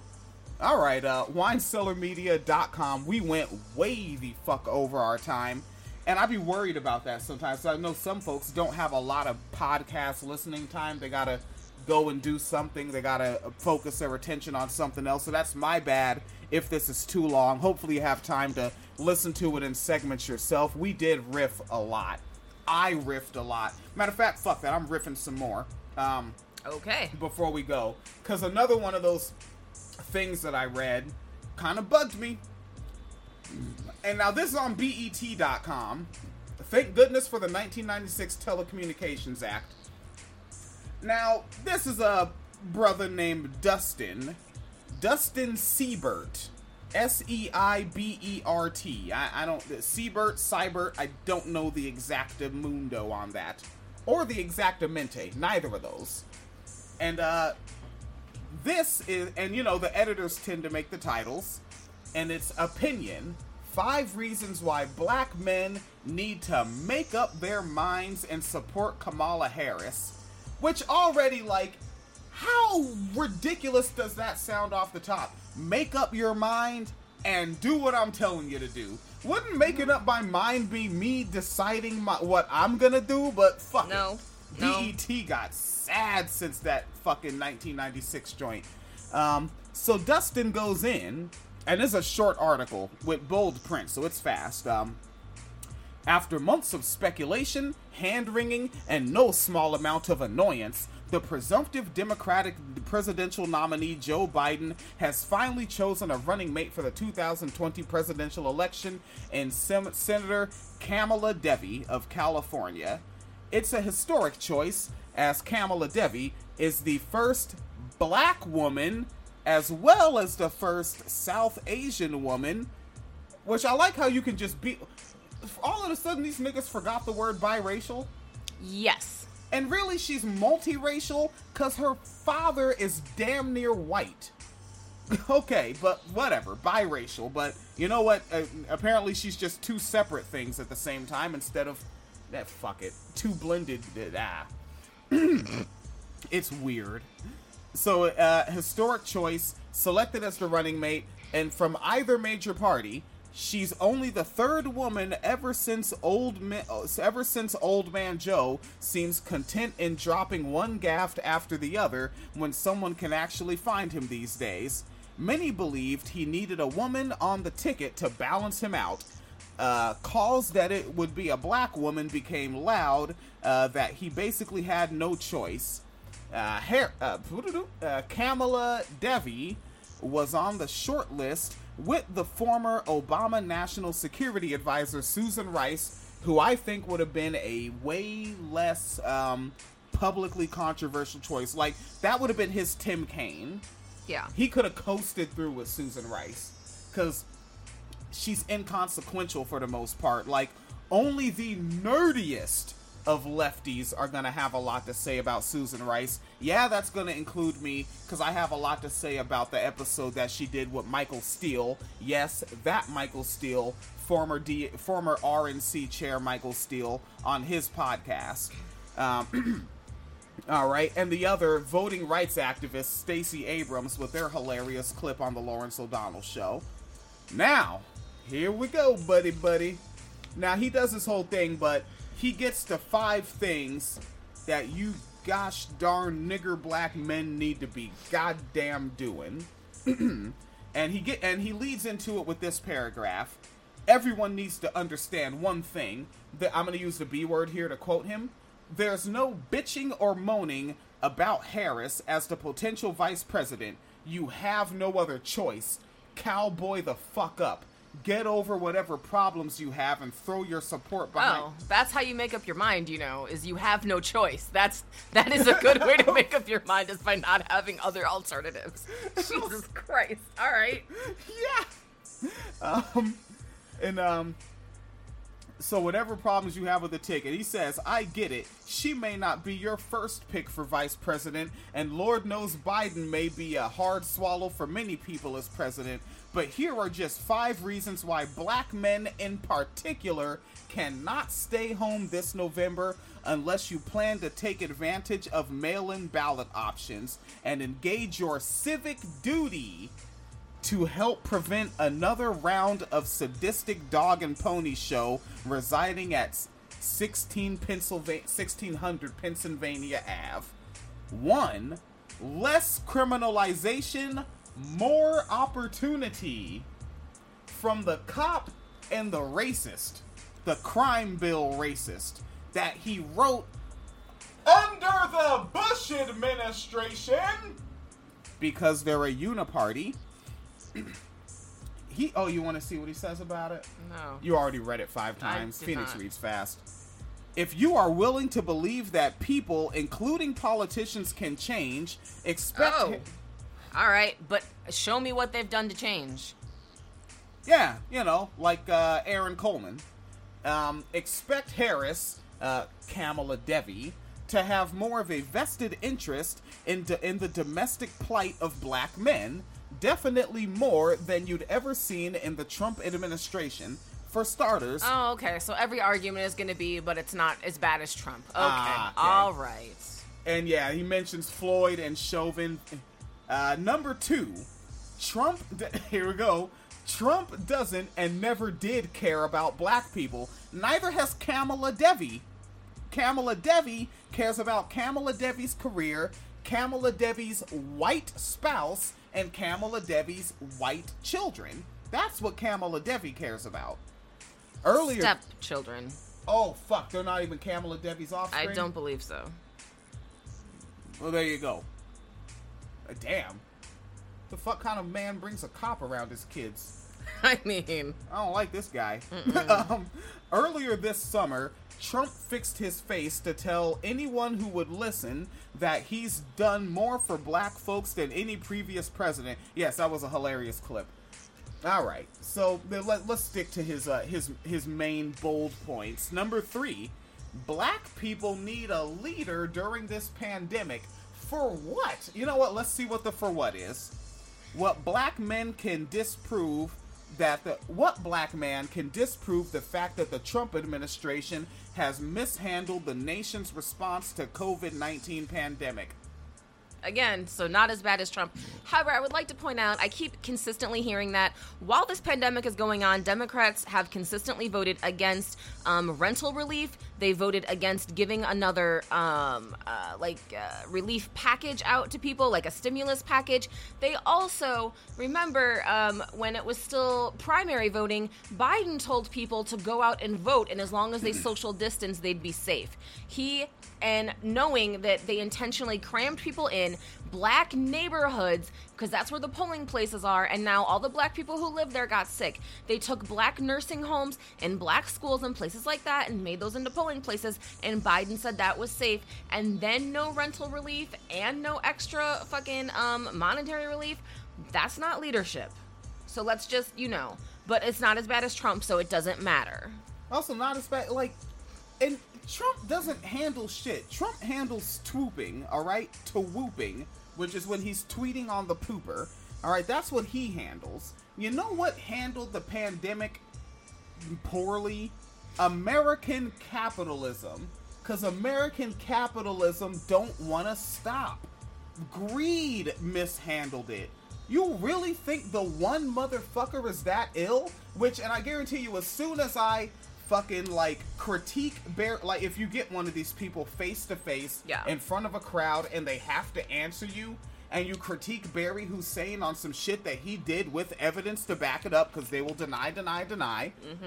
They'll be like, hey, the president isn't that powerful. No, they'll be like, but Congress was against him. Really? But for 2009 and 2010, Congress was against him? I mean, But yeah, that is something that astounds me, is again, because people don't want to address systemic issues. So it's like, Trump is the one, and then it's like, okay, but what about the system? Or Anthony Clark, we need to get him back on the show, made a tweet yesterday. He said, I have a hypothesis. Even if Biden wins, cops will still shoot unarmed black men in the streets. Yeah, one thing, again, capitalism and systems. So I mentioned before that I'm on the safety committee at my gig. Well, I was. I'm going to a different factory, and I'm not getting on a committee ever fucking again. I got my raises for that, and I'm keeping them. Fuck off. But I was on the safety committee, and in the last few months of safety committee, or really the last few weeks, there's certain things that we're just not fixing anymore. And the reason why is because I got loud about it, because I got tired of us wasting meeting time on this. Because if to make something safer means the line has to run slower and you run the risk of not hitting your numbers, then it's not gonna get fixed. And it's mostly not a mechanical problem. It's not a problem with a machine. It's the fact that the workers have to work so fast that it increases risk of injury. And you're not gonna slow down the lines. So that injury is just always going to happen. So let's just only talk mechanical. That's it. If it's not like if there's something damaged and someone might cut their hand on it, fix the damaged thing. But you're not going to slow down the lines, and you know it. All right? So, and that's the problem with America. America didn't want to slow down the lines, and we know it. Right? I think I still have my piece of paper that said, you're an essential worker, and if the police pull you over, show them this piece of paper. Yep. Like, I basically got working papers, right? Like, if you're a slave and you live off site from the plantation, and I'm talking like, chattel slave days. Yeah. Because I would still use the word slave for wage workers now. But the, you live off site from location, you gotta have some papers. Again, that's what the patty rollers are gonna catch you up for. You might be a registered runaway. All right, so, leadership. Number 4, get ready. Are you ready? You'll never be ready for this. Number 4 is, Harris may save your life. These niggas be on some bullshit. Here we go. And let's see his argument. We know that younger black men, age 1 to 19, die from homicide more than any other means. You want to keep going from homegoing services to your homies that then stay at home on election day? Wait, homegoing services for your homies. You want to keep going to homegoing? He has to use homies because it's BET, and that's the only way that you can talk to black men. You can't talk to black men any other way. What are homegoing services? Probably because you're going home to heaven. The Lord called you home. Oh, we're talking about funeral services? Man. Yeah, that's how you have to talk to black people, though. And keep in mind, this is a black person on the post-telecommunications BET.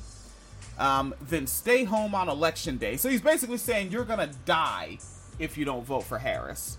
All right? But if you want to give our people a fighting chance, then consider what Harris has to offer. What? All I've heard is not as bad as Trump. What the fuck is she actually offering? She's literally going to fix the past 5 centuries of everything. Damn, nigga. You light-skinned niggas hate fake black people, don't you? Yes, we do. I know, they do give light-skin a bad name. A fucking bad name. Alright, like, I would take Rachel Dolezal over Kamala any day. Jesus Christ. I don't know about all that.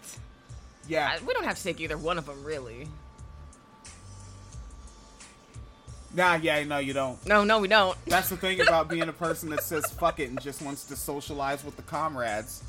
God, I need to make $1 gazillion so I can build the socialize with the comrades land. Yes. Yeah. So he continues, he says, so what she has to offer.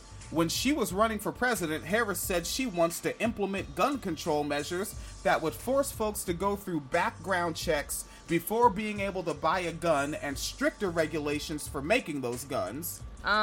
So does that mean cops don't get guns anymore? Yes. And I mean, also, I'm assuming that this is meant to appeal to the urban black male. Are most gun crimes in the hood committed with legally registered weapons? Well, let's take a look here. So, I've quoted this person, BG Knockout, a rapper from the 90s, several times. Yes. And over the past few years, BG Knockout has been doing interviews with Vlad TV. And BG Knockout is actually a rap. Keep in mind, BG Knockout was 19 years old. If you know Eazy-E's Real Compton CDGs, he was 19 on that record. So he was probably about 20, 21 when he dropped this record where he said, the 3-strike start didn't help the situation. All it did was increase the jail population. Because niggas didn't like Clinton either. Rappers dissed the shit out of the Clinton administration. But let's check out this clip from Vlad, where they were on here. Doop-a-doop-doop-doop-doo. Now, were the Crips already established at that point? Like it is now. So I don't think our parents back then, Right. they didn't see it as a big, because they was all our. I'm skipping to find it because it's a 6-minute clip. Want to make sure I get the right thing. This is one thing I could tell you about. So I heard from an OG that they used to find barrels of guns along the train tracks, just sitting there, oozed. Now, keep in mind, BG Knockout was 19 in 1993, so he heard from someone that he called an OG. So, and BG Knockout has gray hair in his beard now. right? So someone he called the OG said they would find guns left on the train tracks. Now, right? So, but I guess Kamala Harris is going to stop shit like that somehow. Like, guns were deliberately dropped off in the hood. Yeah, I've heard that about Chicago as well. And, of course, it was police dropping them off. Yeah. So, but, you know, that's fine. We're going to fix that. And then, of course, you know, and I would point out, too, with Chicago, because people love to fucking talk about Chicago, one of the things they don't talk about is the reason that despite Illinois having relatively strict gun laws, like I can't get a gun in Illinois, despite having relatively strict gun laws compared to a lot of other states, part of the reason it's still so easy to get guns into Illinois is because we're bordered by Wisconsin and Indiana, who do not have strict gun laws. We're like literally within 2 hours away of being able, well, actually about 90 minutes away from being able to cross a border to another state where it's hella easy to get a gun. And then all you have to do is come back across state lines with said gun if you're really feeling inclined to, you know, do some shit. And, like, unless they're federal background checks, which I think states would fight, that type of gun control is not going to work. And it wouldn't. And also, there's a lot of arguing for a vice president. Yeah. Nigga.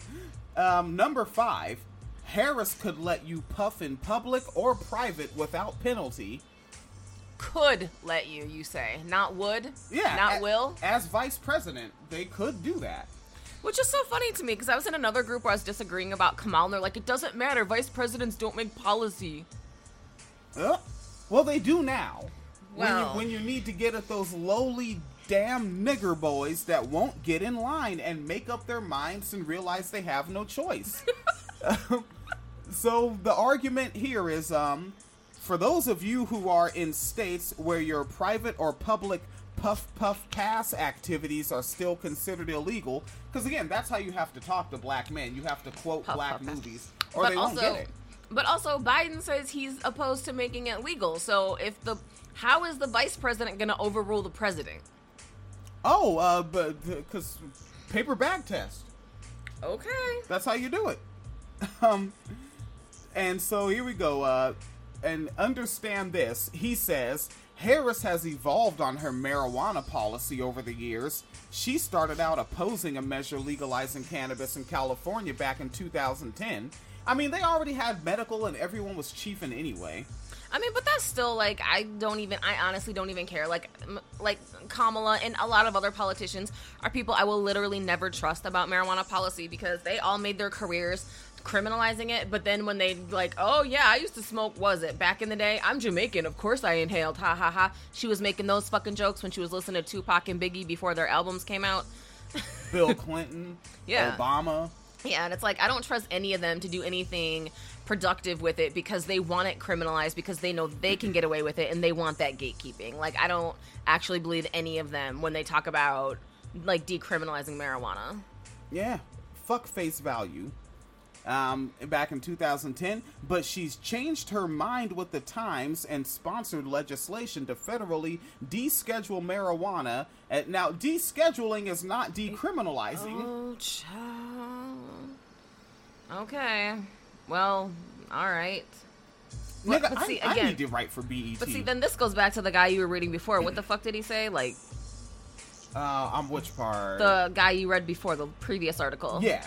About, what did he call black men? Oh, politically disabled. Right, because he thinks you're too disabled, by which we know what word he really wants to use. It starts with an R. Oh, yeah. That you're too much of that to know the difference between legalizing, decriminalizing, and descheduling. See, he thinks you're too disabled to know the difference. I am. I actually didn't respond the way I did. I actually said, huh? Puff, puff, pass. Ooh, she light-skinned. I like that. I think as a black man, that's what I'm supposed to say. Yes.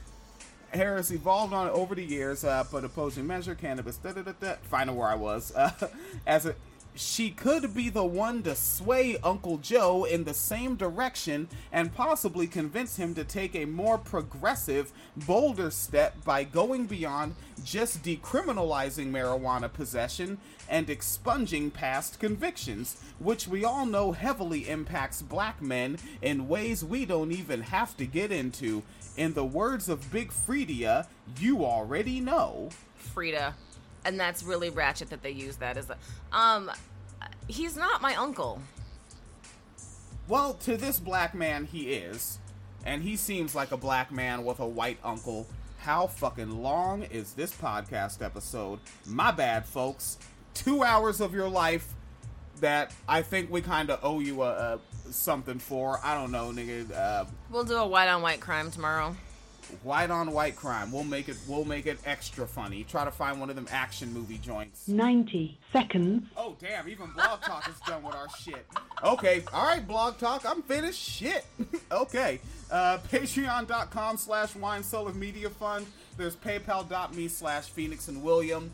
The Venmo is @Wine Cellar Media, and the Cash App is $Phoenix Kaliter. Alright, yeah, Blog Talk Radio telling me 90 seconds. Get done with the show, Necka. Alright, please be as safe as possible wherever you are, and we will 60 seconds. Yes, thank you, Blog Talk Radio. We will be as safe as possible as we cross state lines to move into this townhouse, and I set up a bigger recording office and studio to really kick some ass. And there's a bathroom in it, too, so I can really lock myself down into work for days. All right. Thank you.